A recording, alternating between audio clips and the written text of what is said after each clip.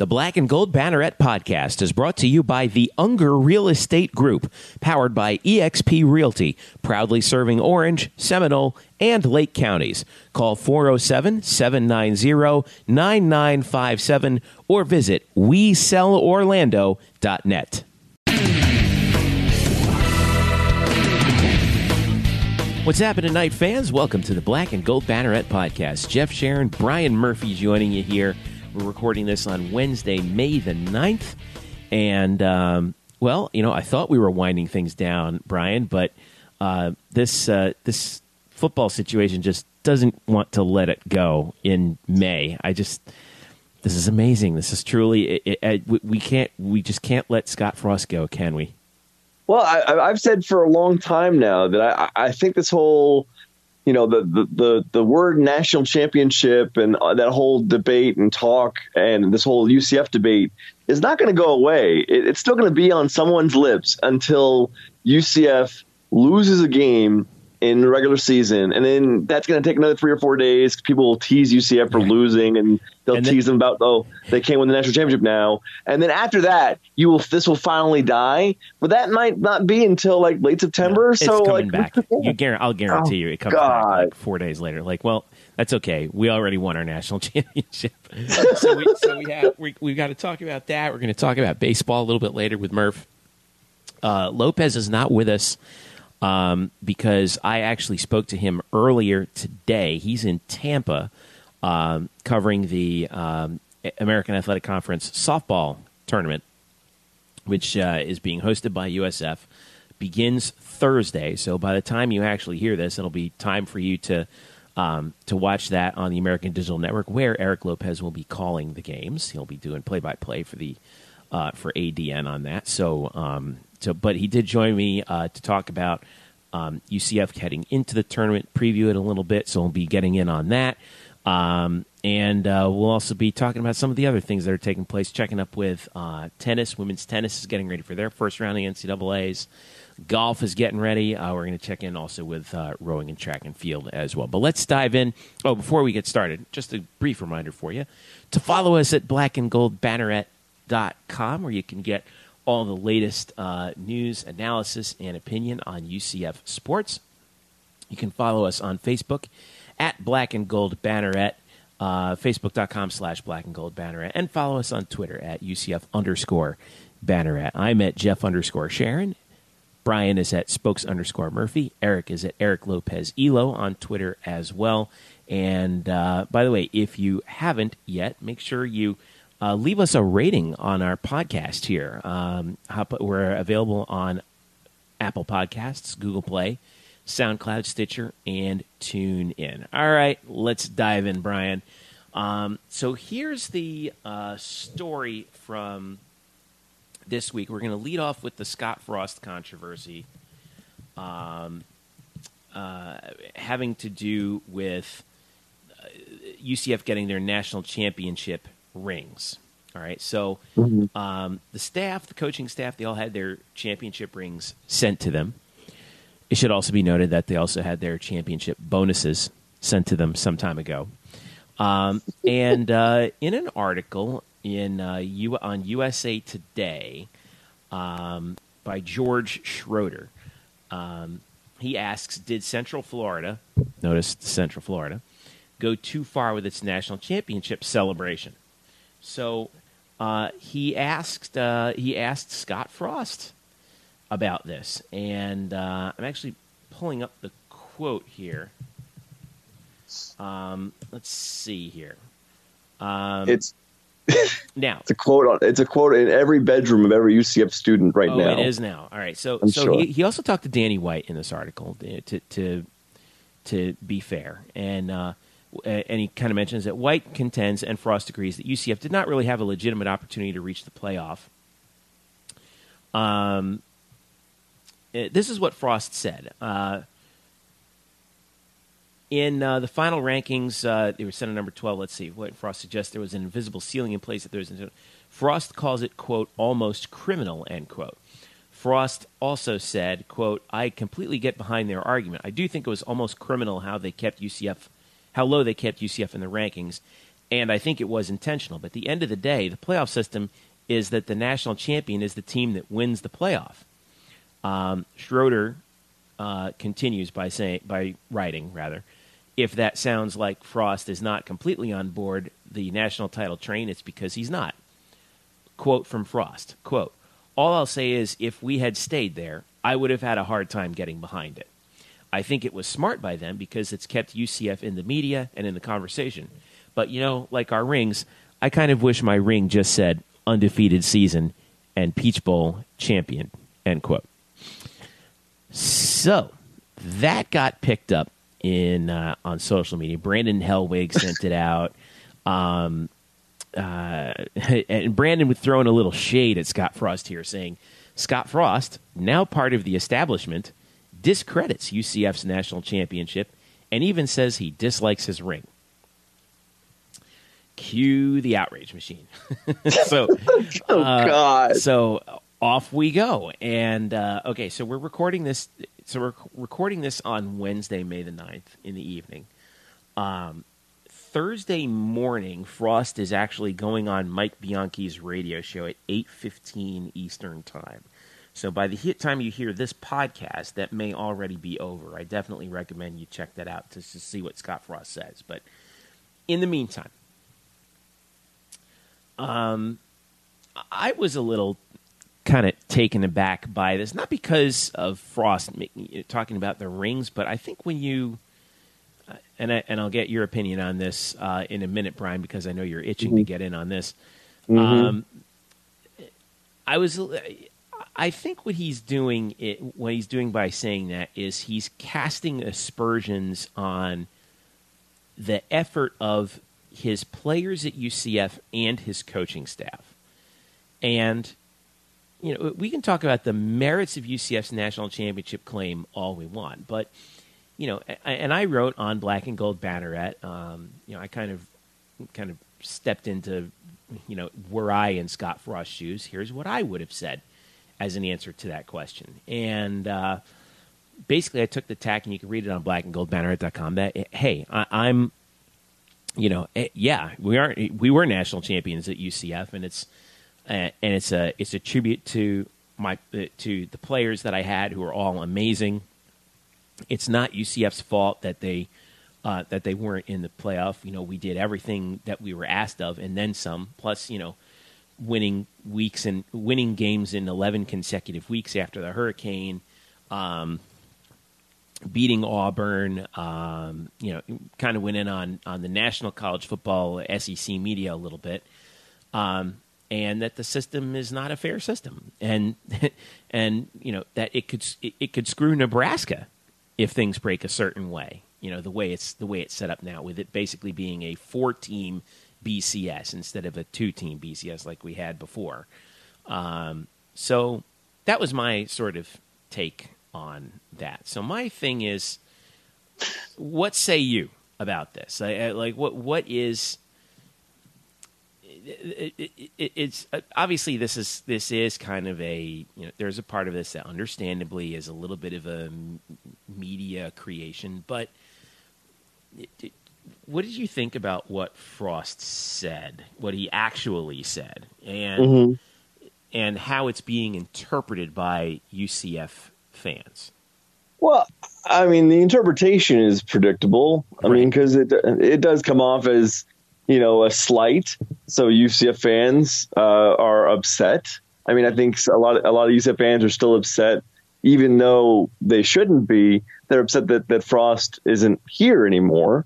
So that's part of it. Now he's gone, and he's sort of talking, a little bit like talking about them when he's gone. It just sort of feels it upsets them. I understand that. I don't really have a problem with what he actually said because he's really doesn't owe that to UCF to say that yes, we were national champions or anything like that. He actually did stick up for UCF and saying that the system kept them out for so long and it was unjustified with what they did. I mean, that at least was in defense of UCF, and it's true, and that's true, and it's a good point. And so people aren't playing that up enough. They're more about talking about how he, has disparaged UCF by saying it's not really national championship, and I don't like I don't like the ring or whatever. Well, he didn't say that. He just said he wanted the ring to look different. He didn't say he didn't like the ring. He just said he wanted to look different. We're putting words in his mouth because we're upset at Scott Frost. He said, to be fair, yeah, I kind of wish my ring just said undefeated season and Peach Bowl champion. Yeah. I mean, but here's my question. Does he owe it to his players? Well, are we sure that his players don't share some sentiment there? I mean, they're all going to come out and say national champions because that's what the fan base wants to hear and everything like that. But are we sure that some of the players are like, we know that there is still like one like nationally recognized championship and it's crowned through the CFP. And, there's, well, I think the players are looking at that, would look at this and say, yeah, of course, the system screwed us. It sucks. And you know what? We would play Alabama tomorrow in a parking lot if we could. Yeah. And I mean, that's fine. I also think, and the reason why I'm sort of stuttering here is because I'm trying to think of a reason why I want to give some importance to this. But for me, I saw the comment and I completely glossed over it because this is a story. This is a story this is the type of story that gains traction in college football in May when there's nothing happening. Spring ball is over. Camps don't open until a few more months. We need something to fill the time. That's fair. That this is such a May college football story. This is like what Tony Kornheiser said a few weeks ago when people were asking him about there was a tiff between Steve Kerr and a player on the Warriors, and they asked him on his podcast why he talked about that story with Wilbon in the A block, in the first block of PTI. And he said, we need 5 stories to fill the A block, which again, it's like, yeah. So one thing, when you watch, punditry on sports media, understand that everything that's said first or said that opening block before the commercial isn't actually the most important stories. Some of it's just filler. They need to put things in there because there's not enough to talk about. We need college right. So we're going to talk about something. And so in college football, we got to talk about something. We can, we can look at teams for in the fall and still react to what we saw in spring ball. But really, there's nothing going on right now. So this is a fishing line out into the lake, and you pull ashore a quote and you rip it apart and you dissect it. And what does it mean? And it doesn't really mean anything. It doesn't. So why then, if you're Scott Frost, do you agree to go on a drive time morning radio show in Orlando 3 days after this happened? I'm sure. I think we're all interested to see what he has to say, right? I mean, and I think now that he's not with UCF, that he doesn't have to hold any sort of school line, school party line. Like, I feel like this interview that he's doing tomorrow with Mike Bianchi, correct? Correct. Thursday, it's going to be fairly on. I would trust anything he says because he has no reason to lie about anything he's going to say about UCF. I mean, he has no reason to blow smoke. I mean, he's gone from here. So I think everything he's going to say would be true. I'm not sure why he's doing it or if he's going to apologize or that'd be sort of weird. But again, not sure what he's going to say. I am looking forward to it because I think whatever he says, you can trust him when he says it. I'd also point out, too, like Nebraska will not in any way find itself in a position that UCF found itself in because with the Big Ten, if they're not in that Big Ten title game, it doesn't really matter what they really do. They're not going to be in the top 4, and there's going to be a reason for that. It's because they lost games. So it'll never affect Nebraska the way it affected UCF. But, I have no problem with what he said. I have no problem with how UCF fans have reacted. It's been a little over the top. But again, this is fan bases for you. Fake fan bases are sort of crazy sometimes. And I think we are blowing it up to be a bigger story than it is. But only because there's nothing else in the world to talk about in college football right now other than looking forward to a season that's still 3 or 4 months away. I'll leave it with this, and then we'll talk about baseball. My uncle on my wife's side, he's a former college basketball assistant coach. And he said something really interesting about team building that I was talking with him one time. He said, if you want to unify people, the most effective way to do it is to give them the same thing to hate. And in this case, I think it has been a master stroke of rallying the fan base, which, as we all know, and Eric will vouch for this, has been at times, let's say, lethargic. If you give the UCF fan base the same thing to hate, and let's call it the quote college football establishment end quote, whether or not Scott Frost is in it is immaterial, but it will rally the troops, and that's something that I think UCF has been waiting for, and that's also why I think it's another facet of why this was such a brilliant masterstroke by Danny White, is he's now managed to rally the fan base around a cause, and that UCF is the standard bearer of that cause. And will it result in higher television ratings, more people coming to games? I don't know. We're just going to have to wait and see. But it's just that it's another way, a creative way that UCF has found or managed to find traction with its fan base even more. They've modernized the football program.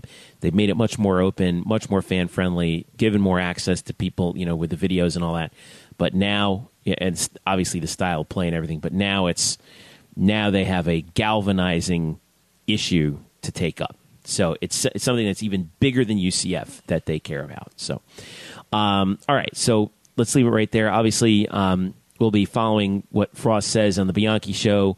Probably tweet that link out as well once it gets sent out. So that's that interview scheduled for Thursday, May the 10th. If you haven't listened to it yet, just pop on back to our Twitter feed and take a listen, and take a look at the article that I put up about what I thought Scott Frost should have said. All right, it is a good take. I mean, you sort of write from the point of view. Thank you, Brian. That's very kind of you. For a topic I don't care about in the slightest. It's a good article because you do a decent job of trying to write from damning with faint praise. Exactly, but it's I like the article. The topic is fluff. Look, it's May. We got to find some way of doing it. Exactly, and you do a nice job of this is what Frost should have said, and it's very detailed. It's got a good link to it. I thought the structure was good. It's a very good article. I'm not just saying that to say that. If I was really trying to lie to you, I'd say that this topic meant something. Well, it's up there. Make sure you check it out at blackandcoldbanneret.com. All right. Speaking of teams that are playing right now, it is. Let's take a look at baseball. They are coming off. In conference, 2 out of 3 at Houston ain't bad. Mm-hmm.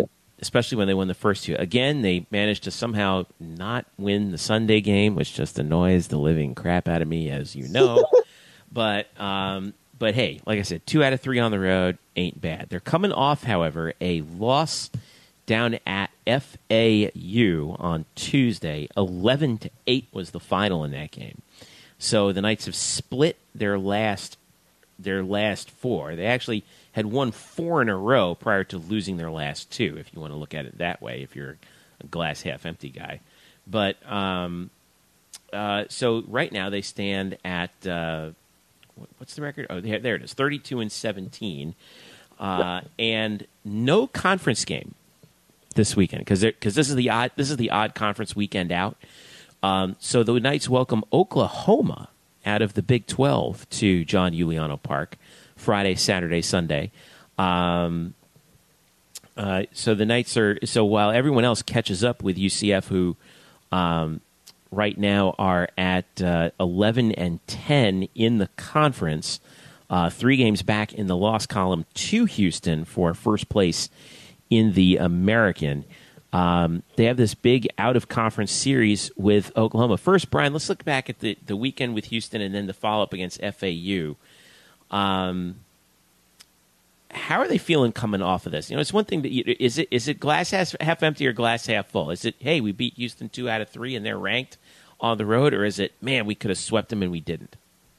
No, I think this is glass half full. Certainly, I mean, you're going on the road against Houston. You have to remember, coming into that series, Houston had won 7 consecutive conference games, including a sweep of a top 10 team on the road and then swept Wichita State as well. Like Houston was the hottest team in the conference, bar none. Right. So to go there and take the first two, really the both ends of a doubleheader, which is I think more difficult, was something that it almost made the Sunday game feel like gravy if they had won it. Like, winning one would have been pretty decent. You would have been sort of perturbed, but winning one would have been great. Winning two is the ultimate goal, and winning three is just a flood of gravy. So I think they felt pretty good. And the loss to FAU it's not awful. I mean, FAU has an RPI of 31, which they've been playing very well this year, and UCF's RPI is still at 29 as of today.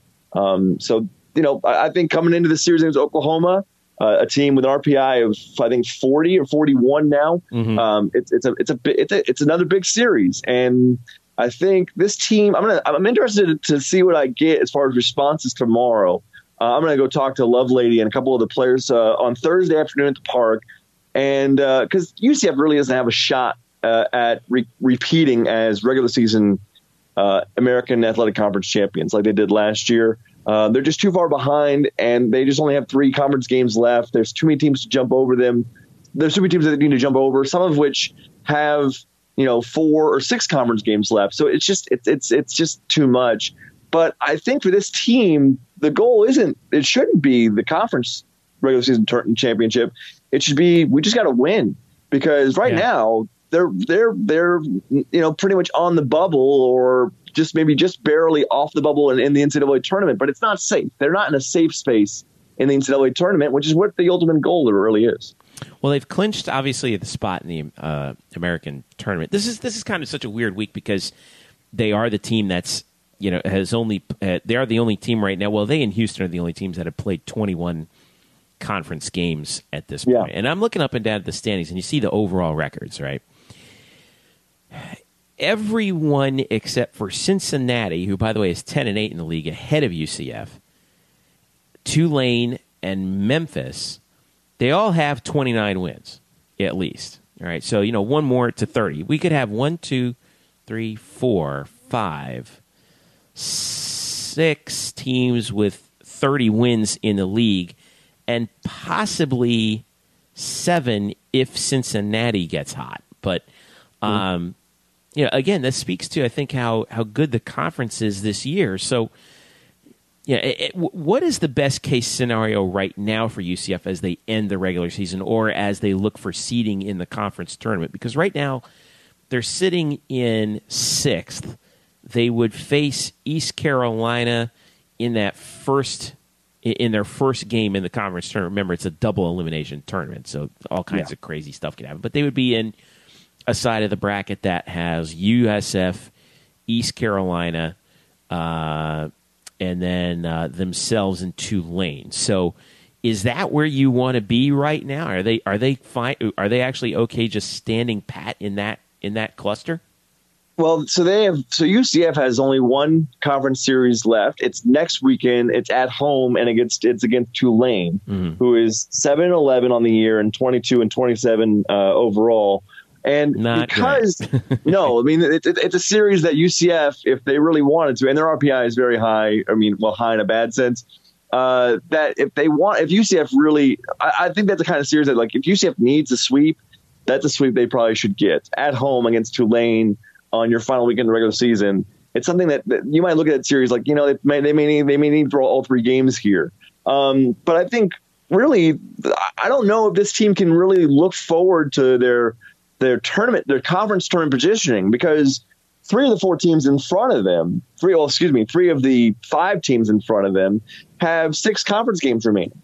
UCF only has 3. So it really depends. Their positioning really depends more on what do those other teams do with their 6 games left, and we only have our 3. And I think UCF's worst case scenario is they stay at 6, because they do have an easy final conference, a relatively easy final conference series, and Tulane is actually the team right next to them, right below them in the standings. So basically, if they win that series, they're going to be at no worse than 6. But if they sweep that series and then maybe some other teams fall, they could work themselves up to like 4, 3 or 4. It's just, I don't know if they care. And I think if I asked, Coach Lovelady, he would give you what he usually gives you when you ask about, opponents or seeding or where are they playing, home and road. He's always going to give you the same sentiment, which is we play against the ball. And that sounds boring. It's also huge coach speak, but his players have bought into it. And it's true. Like in baseball, you don't play against the uniform or whatever. You play against what the ball does. And they're playing against the ball. So that's a line they're riding. And I think just for this week and for the rest of the season, it's not so much about the conference tournament as it is positioning yourself for the NCAA tournament. And this non-conference, late non-conference series against Oklahoma is rather intriguing. Yeah. What do we know about Oklahoma coming in? I know that you mentioned that their RPI is around 40, which is actually below UCF. We may look at that and say, probably at the beginning of the season, we were like, wow, okay, Oklahoma coming into town, all right, the big conference team late in the season that could probably help our RPI. It may end up hurting UCF's RPI a little bit, but what do we know about them, and what do we expect in this series? Well, this Oklahoma series was looking great. About 2 weeks ago, or a little more so, when Oklahoma was just running through the Big 12, and then they hit the skids in a really hard way. I think they lost 7 of 9 before they just came back and they swept Kansas State. So they're sort of recovering a little bit. In the Big 12, they're down to 40. They were up near 10 in the RPI. It's still a big series. It's still going to help you a little bit if you take 2 out of 3. It's one of those things. It's not like they're facing USC upstate, which is some really really bad team. Like, this is still going to help you if you win the series. But Oklahoma, Delaware State, it should be mentioned, is last in the in Division I in RPI at number 297. It's not like that. And even though Oklahoma is below UCF in the RPI, it's still a pretty big series against a big, power, quote unquote, power conference opponent. Although the AAC in baseball is totally a power conference now. And I'll tell you one thing about Oklahoma that is fascinating. So they have basically the backup quarterback, the guy who should be the starting quarterback for Oklahoma this year is on the baseball team. And the thing is, he's a redshirt sophomore. His name is Kyler Murray. He was Baker Mayfield's backup at Oklahoma last year, and he's been playing football and baseball at Oklahoma for his first 2 years. 2 years since he's a redshirt sophomore. Well, because he's a redshirt sophomore, he could possibly be drafted this year. He's had a really good season at Oklahoma on the diamond. His bat tools really picked up. He's a really fast kid. He kind of looks like Johnny Manziel on the football field. So he's got some huge speed, a good arm, and he's really learned how to hit the ball a lot better and strike out less. And he could be drafted in the first 2 or 3 rounds, maybe even the high second round. And so Oklahoma football might actually lose their quarterback to the MLB draft in about a month. But we don't know yet.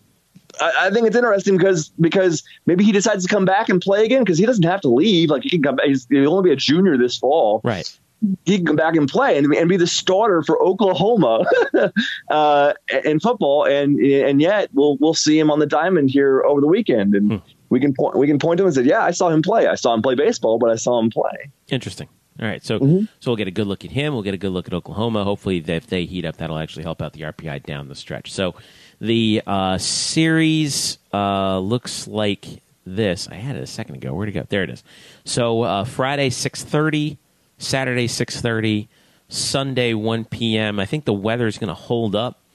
So I don't foresee any start time changes, but they're all at John Juliano Park, and they'll be on UCFnights.tv. All right.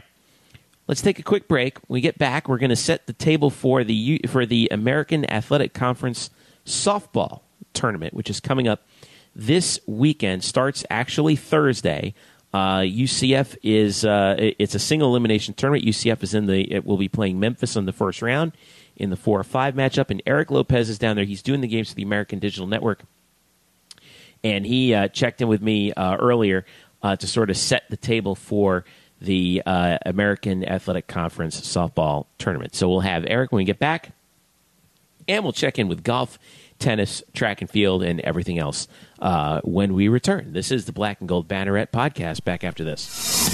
The Black and Gold Banneret Podcast is brought to you by the Unger Real Estate Group, powered by eXp Realty. Sam Unger and his team proudly serve Orange, Seminole, and Lake counties, specializing in buying, selling, and new construction.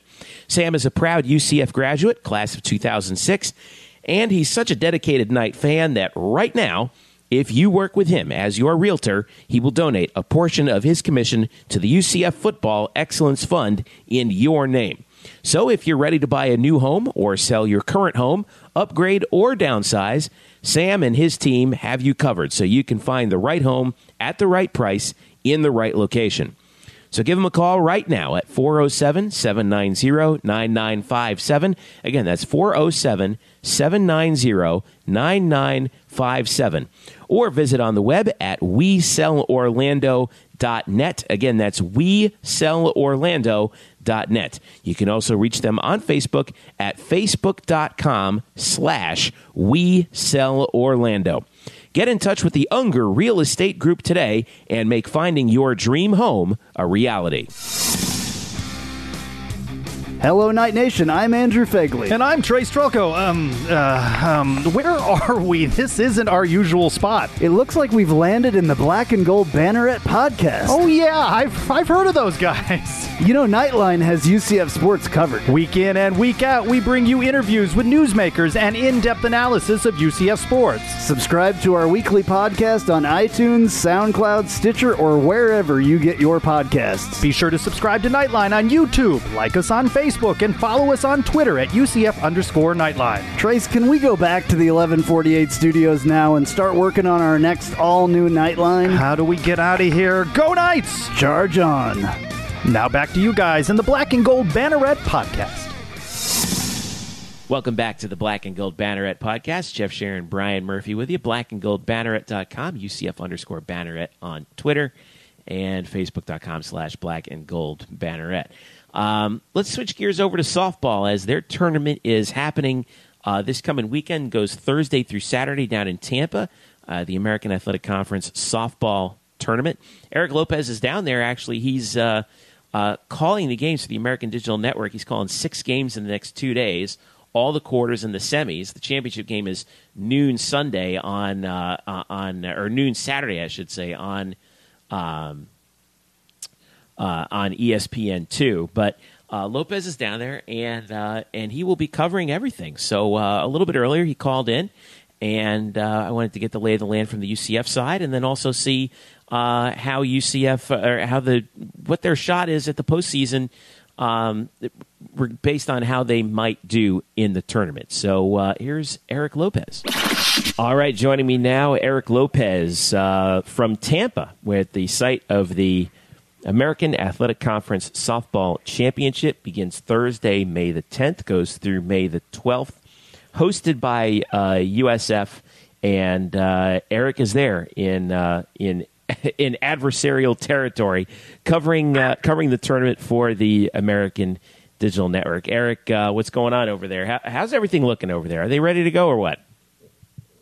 Everybody's ready to go. Beautiful weather. I mean, there is not a cloud to be found, which is great, especially after going through this last year in Greenville, where the tournament got misty rain the whole tournament. So I think everybody's happy with the weather. I could tell you that every team got in early, even earlier than usual. Like I know for a fact Connecticut, for example, they flew straight from Tulsa to Tampa.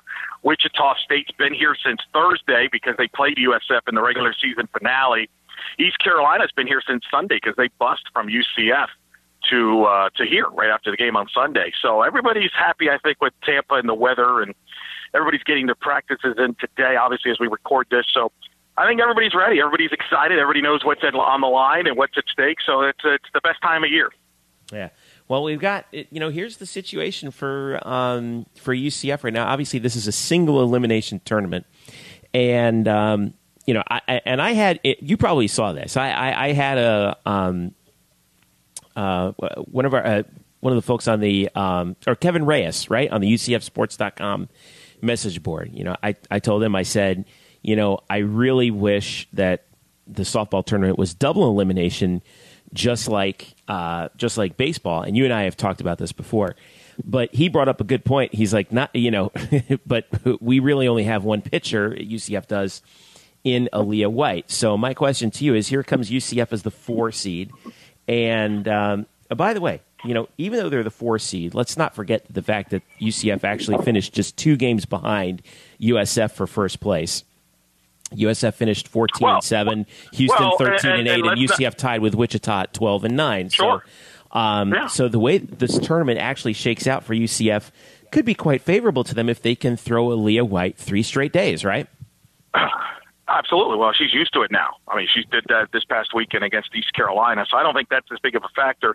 And by the way, it's tied for 3rd. If you really want to, kind of break it down, it's tied for 3rd in the 4th best conference in college softball. I think that, and I think that's going to be one of the narratives this week, Jeff, is not only in our broadcast, but throughout the week, is we're pushing the narrative that this is the 4th best conference in college softball.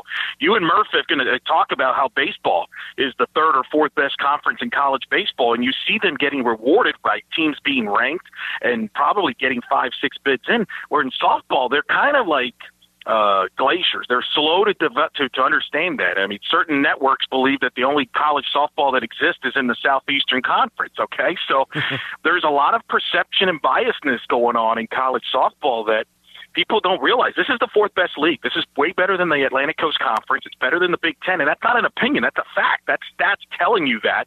Everybody's got great wins in this league over major programs, and yet everybody kind of treats it like, well, it's maybe a 2-bid league. No, it should be a 4-bid league, quite frankly, if people do their homework. But the sport is slow.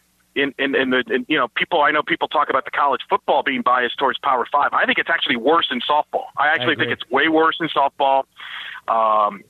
And I don't think, because people don't do their homework in softball.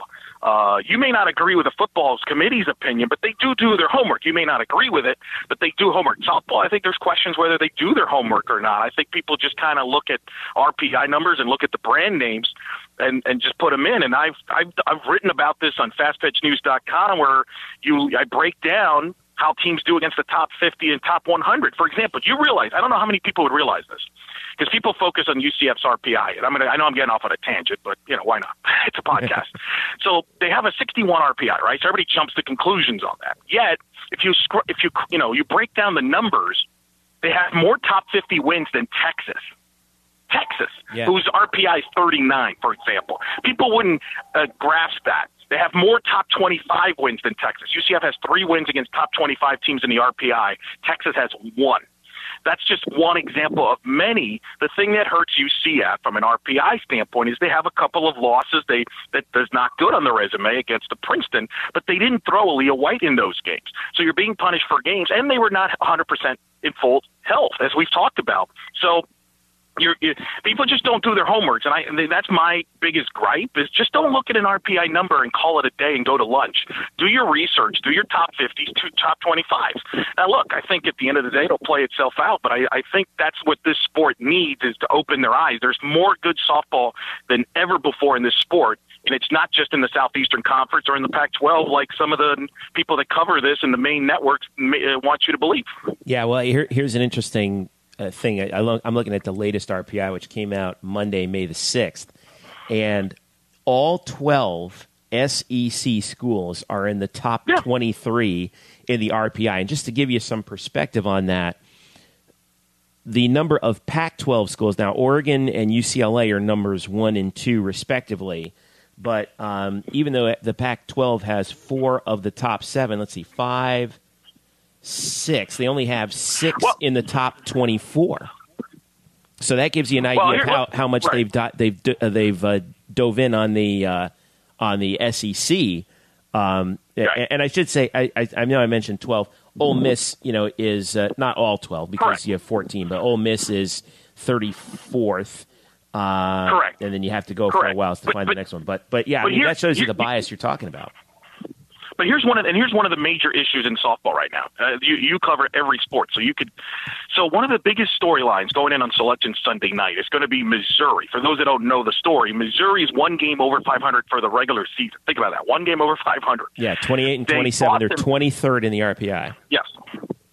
They bought themselves out of – they were supposed to play Wichita State last week in the regular season, 2 games at Wichita State.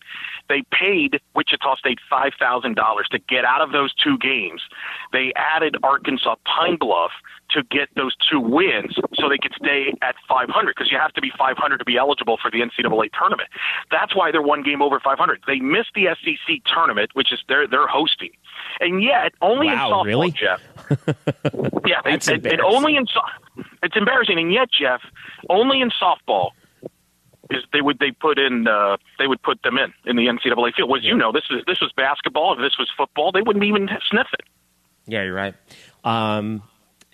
Nonetheless, the situation that UCF finds himself in fighting with some of these teams for potentially an at-large. I mean, if UCF wins the tournament, you know, then all of this is a moot point. And I think UCF has just as good a shot to win it as anybody. Like we said, they're tied at 3rd in the standings, even though they are the 4th seed. So they come in, they play the 5th seed Memphis in the first round. Game is set for 4 p.m. on Thursday, and you can watch all these games on the American Digital Network if you go to theamerican.org. Eric, you'll be calling these games. Let's start actually for you on the UCF side with just a preview of this Memphis game coming up. Obviously, second to last game of the first session before USF plays, who's the top seed, by the way, plays number 8 UConn. What's going to be the outlook for UCF in this game as they start the tournament against the 5 seed Memphis? Well, UCF played them in Orlando earlier this year, won 2 out of 3. Memphis is a type of team that plays with a lot of slappers. They like to have speed. They like to put pressure on your defense. So I think all eyes are going to be UCF has to be sound defensively, because Memphis wants to get on base, slap the ball, manufacture runs. That's their game. They've got a really good pitcher in the senior and Molly Smith. Mm-hmm. They've beaten Ole Miss. Speaking of which, you mentioned them earlier. They're a really good ball club. They're having their best year in many years there, and they're a team that's capable. They've got veterans. So I think that's going to be the key in that matchup, is how does UCF play defensively well. And then, you know, they hit Molly and they hit Memphis pitching pretty well, but it's a new year. As you mentioned, it's a 1-game deal. And, you know, I think getting off to a good start is imperative for both teams, because I don't think either team in this stadium, this is not a home run park. It's 230 to center, 210 to left center and right center. So it's more of a gap type of ballpark, so that favors, if you put a ball down, you could get some extra bases. So I think it's get off to a good start, play well defensively, clean, which has been the story for UCF all year. And obviously you got to hope that Aaliyah is on her game, and then don't give any free passes. And, you know, look, timely hitting. I mean, this is not brain surgery. I mean, in postseason, and all these you execute with runners on base becomes even more imperative. So I think that's what you're looking at.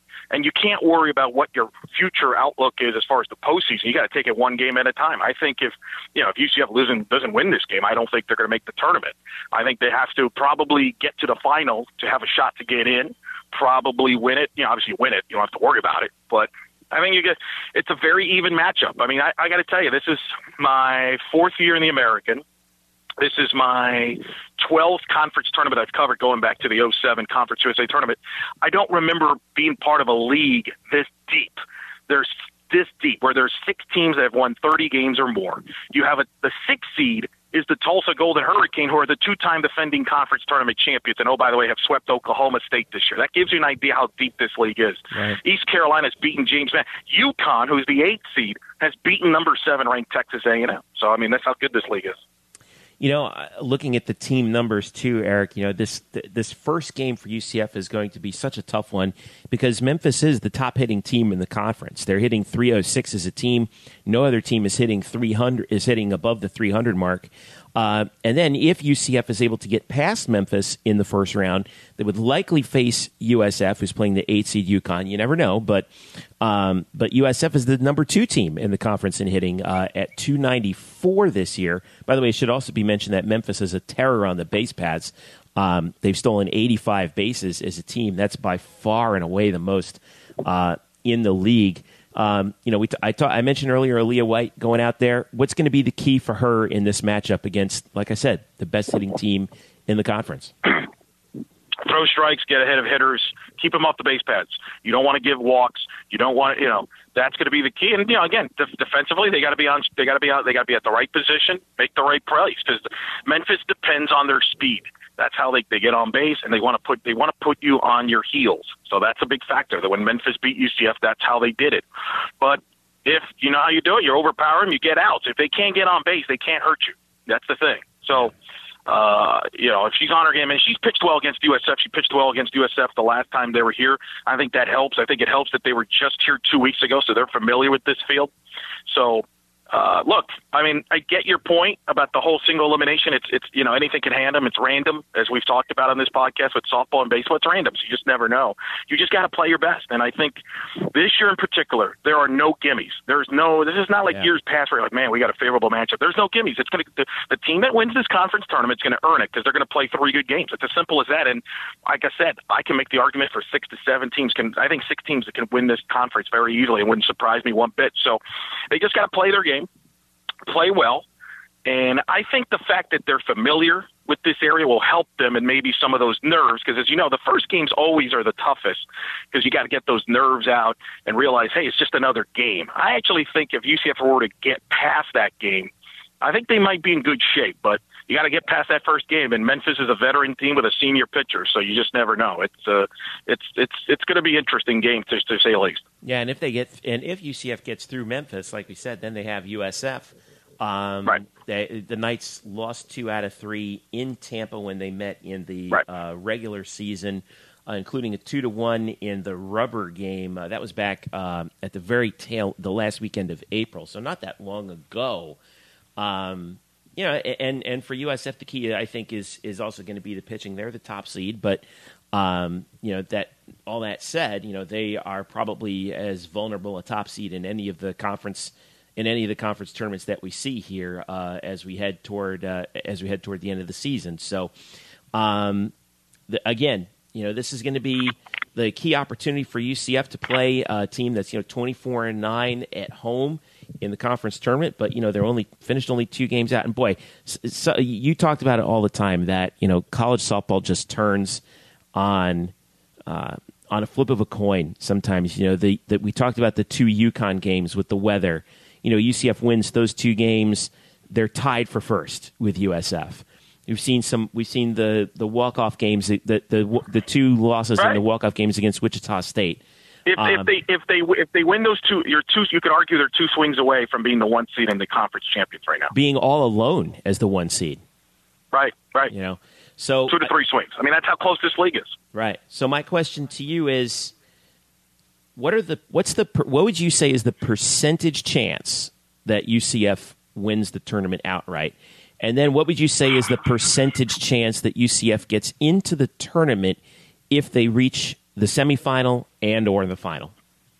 I think they got to reach the final because you would have beaten the 1 seed, I would assume, in that scenario. Right. That would be a nice quality top 40 win. And in a way, they would need UConn to. They do need USF to beat UConn because if UConn all of a sudden has a great day, it helps the RPI, right? Yeah. It helps your numbers and all that stuff if that's were to take place. And if you get to the final, you're going to be on ESPN2, which means it's a lot of exposure. And you don't know what's going on in the other conferences, in the other sports, like in the other conferences. Like Oregon State, for example, is a team that's a 500 team that if they lose 2 out of 3 this weekend to Utah, they're not eligible. So that could open up a spot. So it's hard to handicap that. In my opinion, I strongly believe they have to make the final. I don't think if they lose in the opening round or even lose in the semis, I don't know if it's in the cards for them to make it in. Not saying that they don't deserve to be in because I've already broken down their resume, but unfortunately, Jeff, the committee and the way the sport is right now, it is very favoritism to 2 major conferences, and they're not where we haven't grown up yet and realize where the sport is. You know the analogy where players, sometimes the game is too fast for them? Yeah. I feel that for the committee, this sport has grown too fast for them. I think they're still thinking this is 1995 and that there's only, a handful of teams that are very good, and they haven't realized that there's really good softball in the American Conference. There's really good softball in other conferences, and this sport, There's more than more than 60 teams can make the field. You don't need teams that are 500 overall to make the tournament. So that's why, like college baseball, if college baseball was running college softball, I feel like UCF would be in right now because they wouldn't just look at the RPI, they would look at the body of work. And I think Houston in baseball is the perfect example. I've made that comparison. Baseball for Houston, they don't have a great resume RPI. I think the RPI is in the 50s, but a lot of the baseball people have them in because they realize, hey, they're in one of the best leagues in the conference, and they're, again, I got to remember, UCF won 12 games in the fourth best conference in college softball. They have beaten the SEC regular season champion. They have beaten, which was Florida. They've beaten Long Beach State, which is a top 20 team. I mean, in any other sport, it would be a no-brainer, but unfortunately, we are what we are. As far as the conference tournament, I think it's an even, you have to make USF the favorite. They're the home team. They're really good. Gina Coric, the freshman pitcher, is phenomenal. I think they're the favorites. I think Houston maybe is playing the best softball coming into this tournament. I think they have the best pitcher in the conference in Savannah Hebner, personally. And she's tops in the conference in the ERA too, 1.07 in 210 innings. That's unbelievable. She leads the nation in shutouts with 12. So I don't know I mean, you're better at math than I am. I mean, I would say though that everybody's kind of in that 25% range. Everybody slices the pie. Like I would say Connecticut and East Carolina are the longest shots. But I can honestly say I would make USF the slight favorite with Houston. And then from 3 to 6, I think they're even. And I think they're about maybe 5%, 10% off from the leaders. If I don't know if that math works, but from a pie standpoint, but I think it's that good. I think it's that competitive league. This is not a league where, I can pick one or two teams to win it and everybody else has no. I'm telling you, do not be surprised if you see Memphis win this league. Don't be surprised if you see Tulsa win this league. I think UCF can win this league this week. I think it's really, and I wouldn't be shocked if we have a big upset where they're East Carolina. Maybe they've beaten Houston this year. Connecticut's got good young pitching. That would be the biggest upset if UConn were to beat USF, but they'll play the games and we'll see what happens. All right. So it's single elimination. Again, the tournament starts with all 4 quarterfinals Thursday, May the 10th.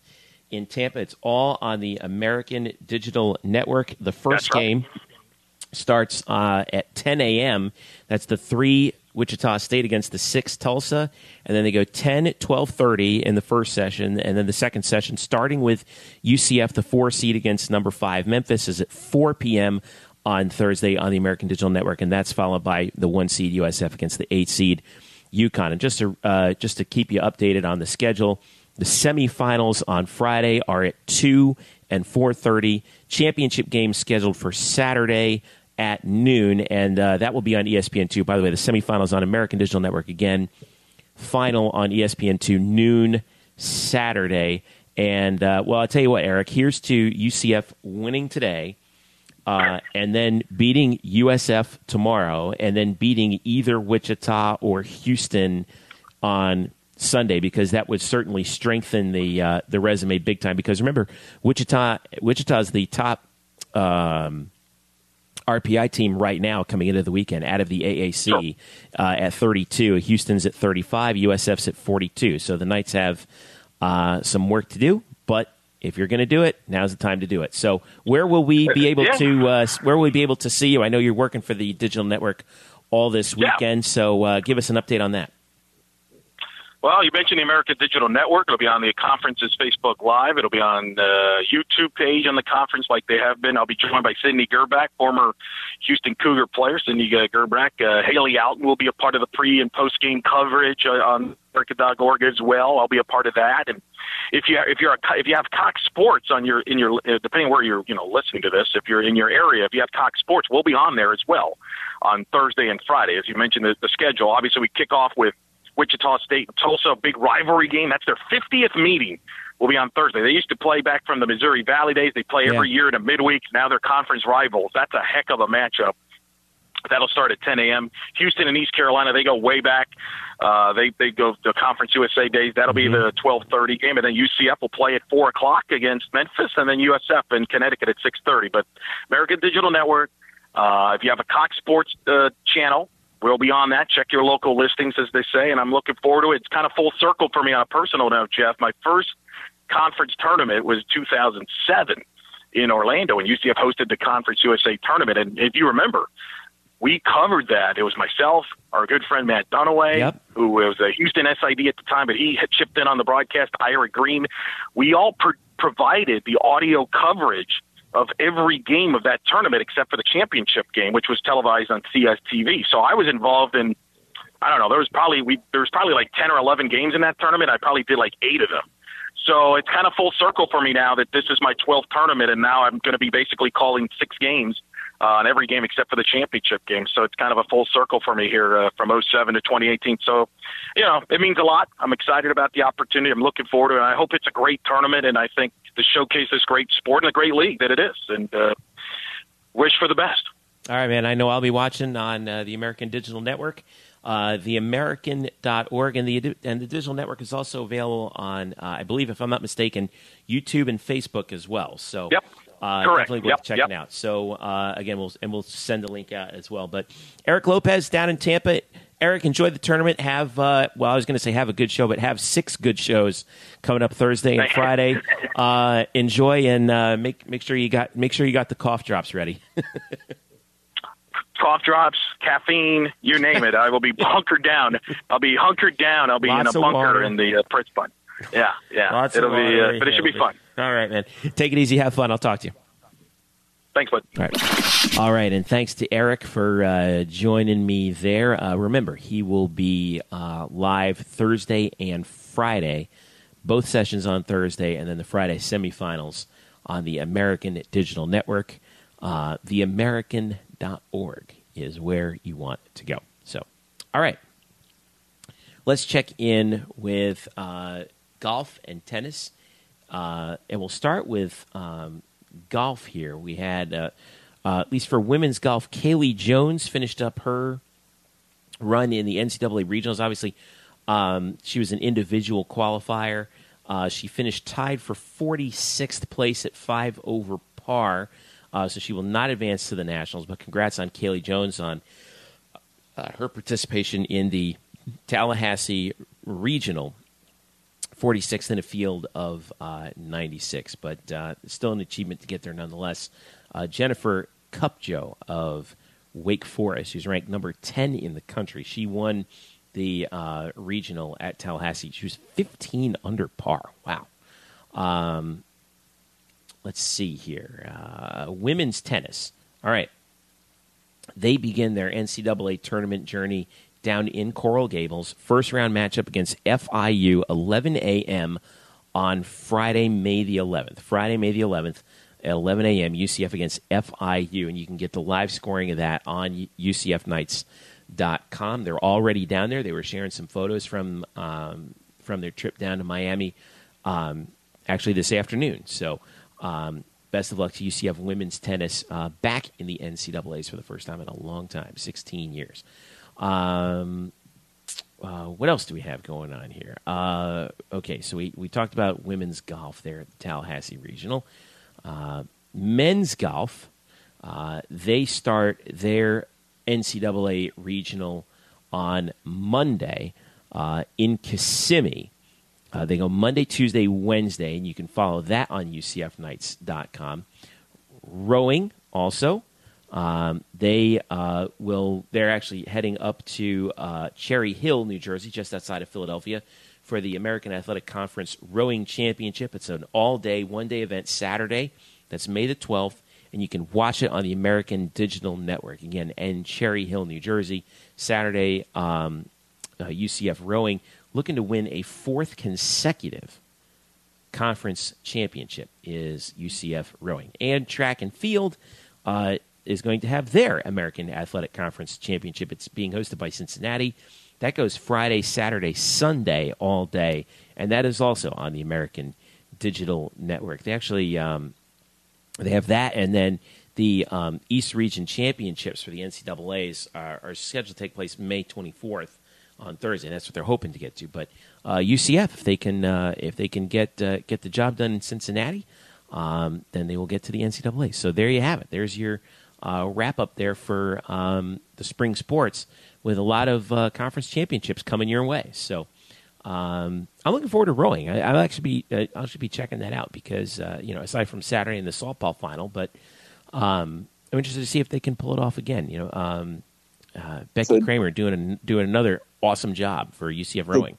It's a dynasty, unsung dynasty out there on the water. Oh, clearly the best. You want to talk about domination? That's what they've been doing. So, and you owe it to yourself, Brian, to get down to their facility on Lake Pickett. They've hosted some meets there before. I had the good fortune to go in there and actually following a meet, once a practice and then also a meet on Lake Pickett.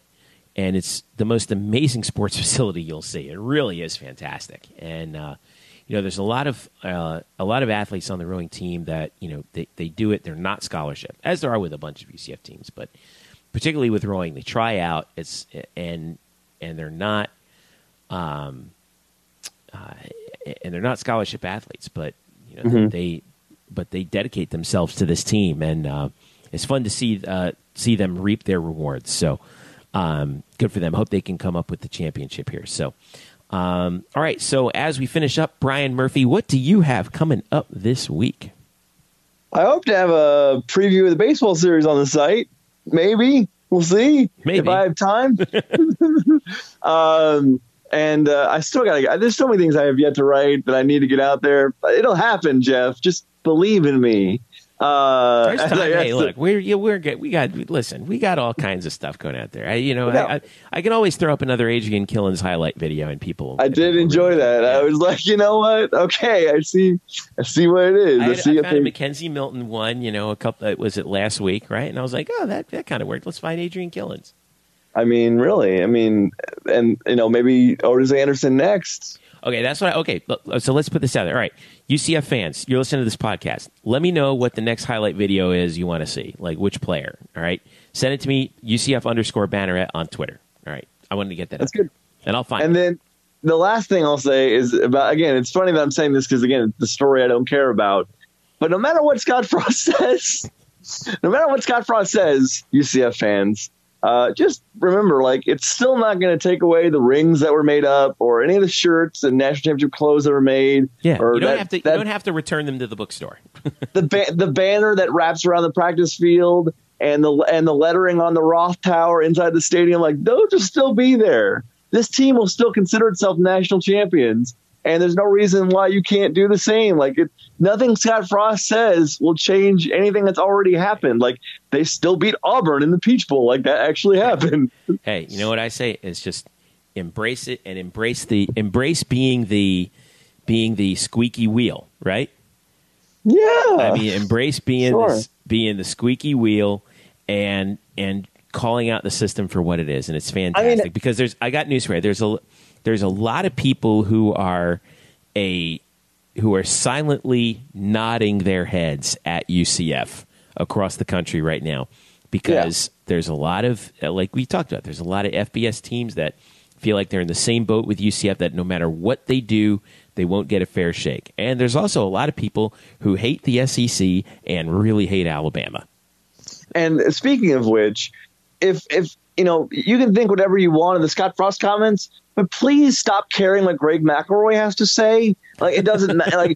If it doesn't matter what Scott Frost has to say, it really doesn't matter what Greg McElroy says. I see people out here getting very defensive. I want to save you from yourselves. Yeah. Stop it. Plus, Mackenzie Milton already flamed Greg McElroy. You don't need to pile on. You don't need to pile on. People are doing undue stress to their own health. They're shortening their lifespans by yelling at Greg McElroy. Who cares? He's trying to do the same thing. He's trying to get hits in May on college football. There's nothing to talk about. Gosh, it's fabulous, isn't it? I mean, thank God for football in May. Thank God for football in May. All right. Let's wrap this thing up. Thanks again to Eric for joining me earlier today from Tampa. You can follow him at Eric Lopez Elo. Thanks to you, Brian Murphy, Spokes_Murphy on Twitter. Thank you, Jeffrey. And thanks to you for listening. Remember, you can follow us at blackandgoldbanneret.com. Like us at facebook.com/blackandgoldbanneret. Follow us there for all the latest as well. And follow us on Twitter at UCF_Banneret. Thanks also to our sponsor, the Unger Real Estate Group. We Sell Orlando is where you want to go for information on Sam and his crew. So, and thanks, of course, to you, the listener. This has been the Black and Gold Banneret Podcast. We will catch you next week.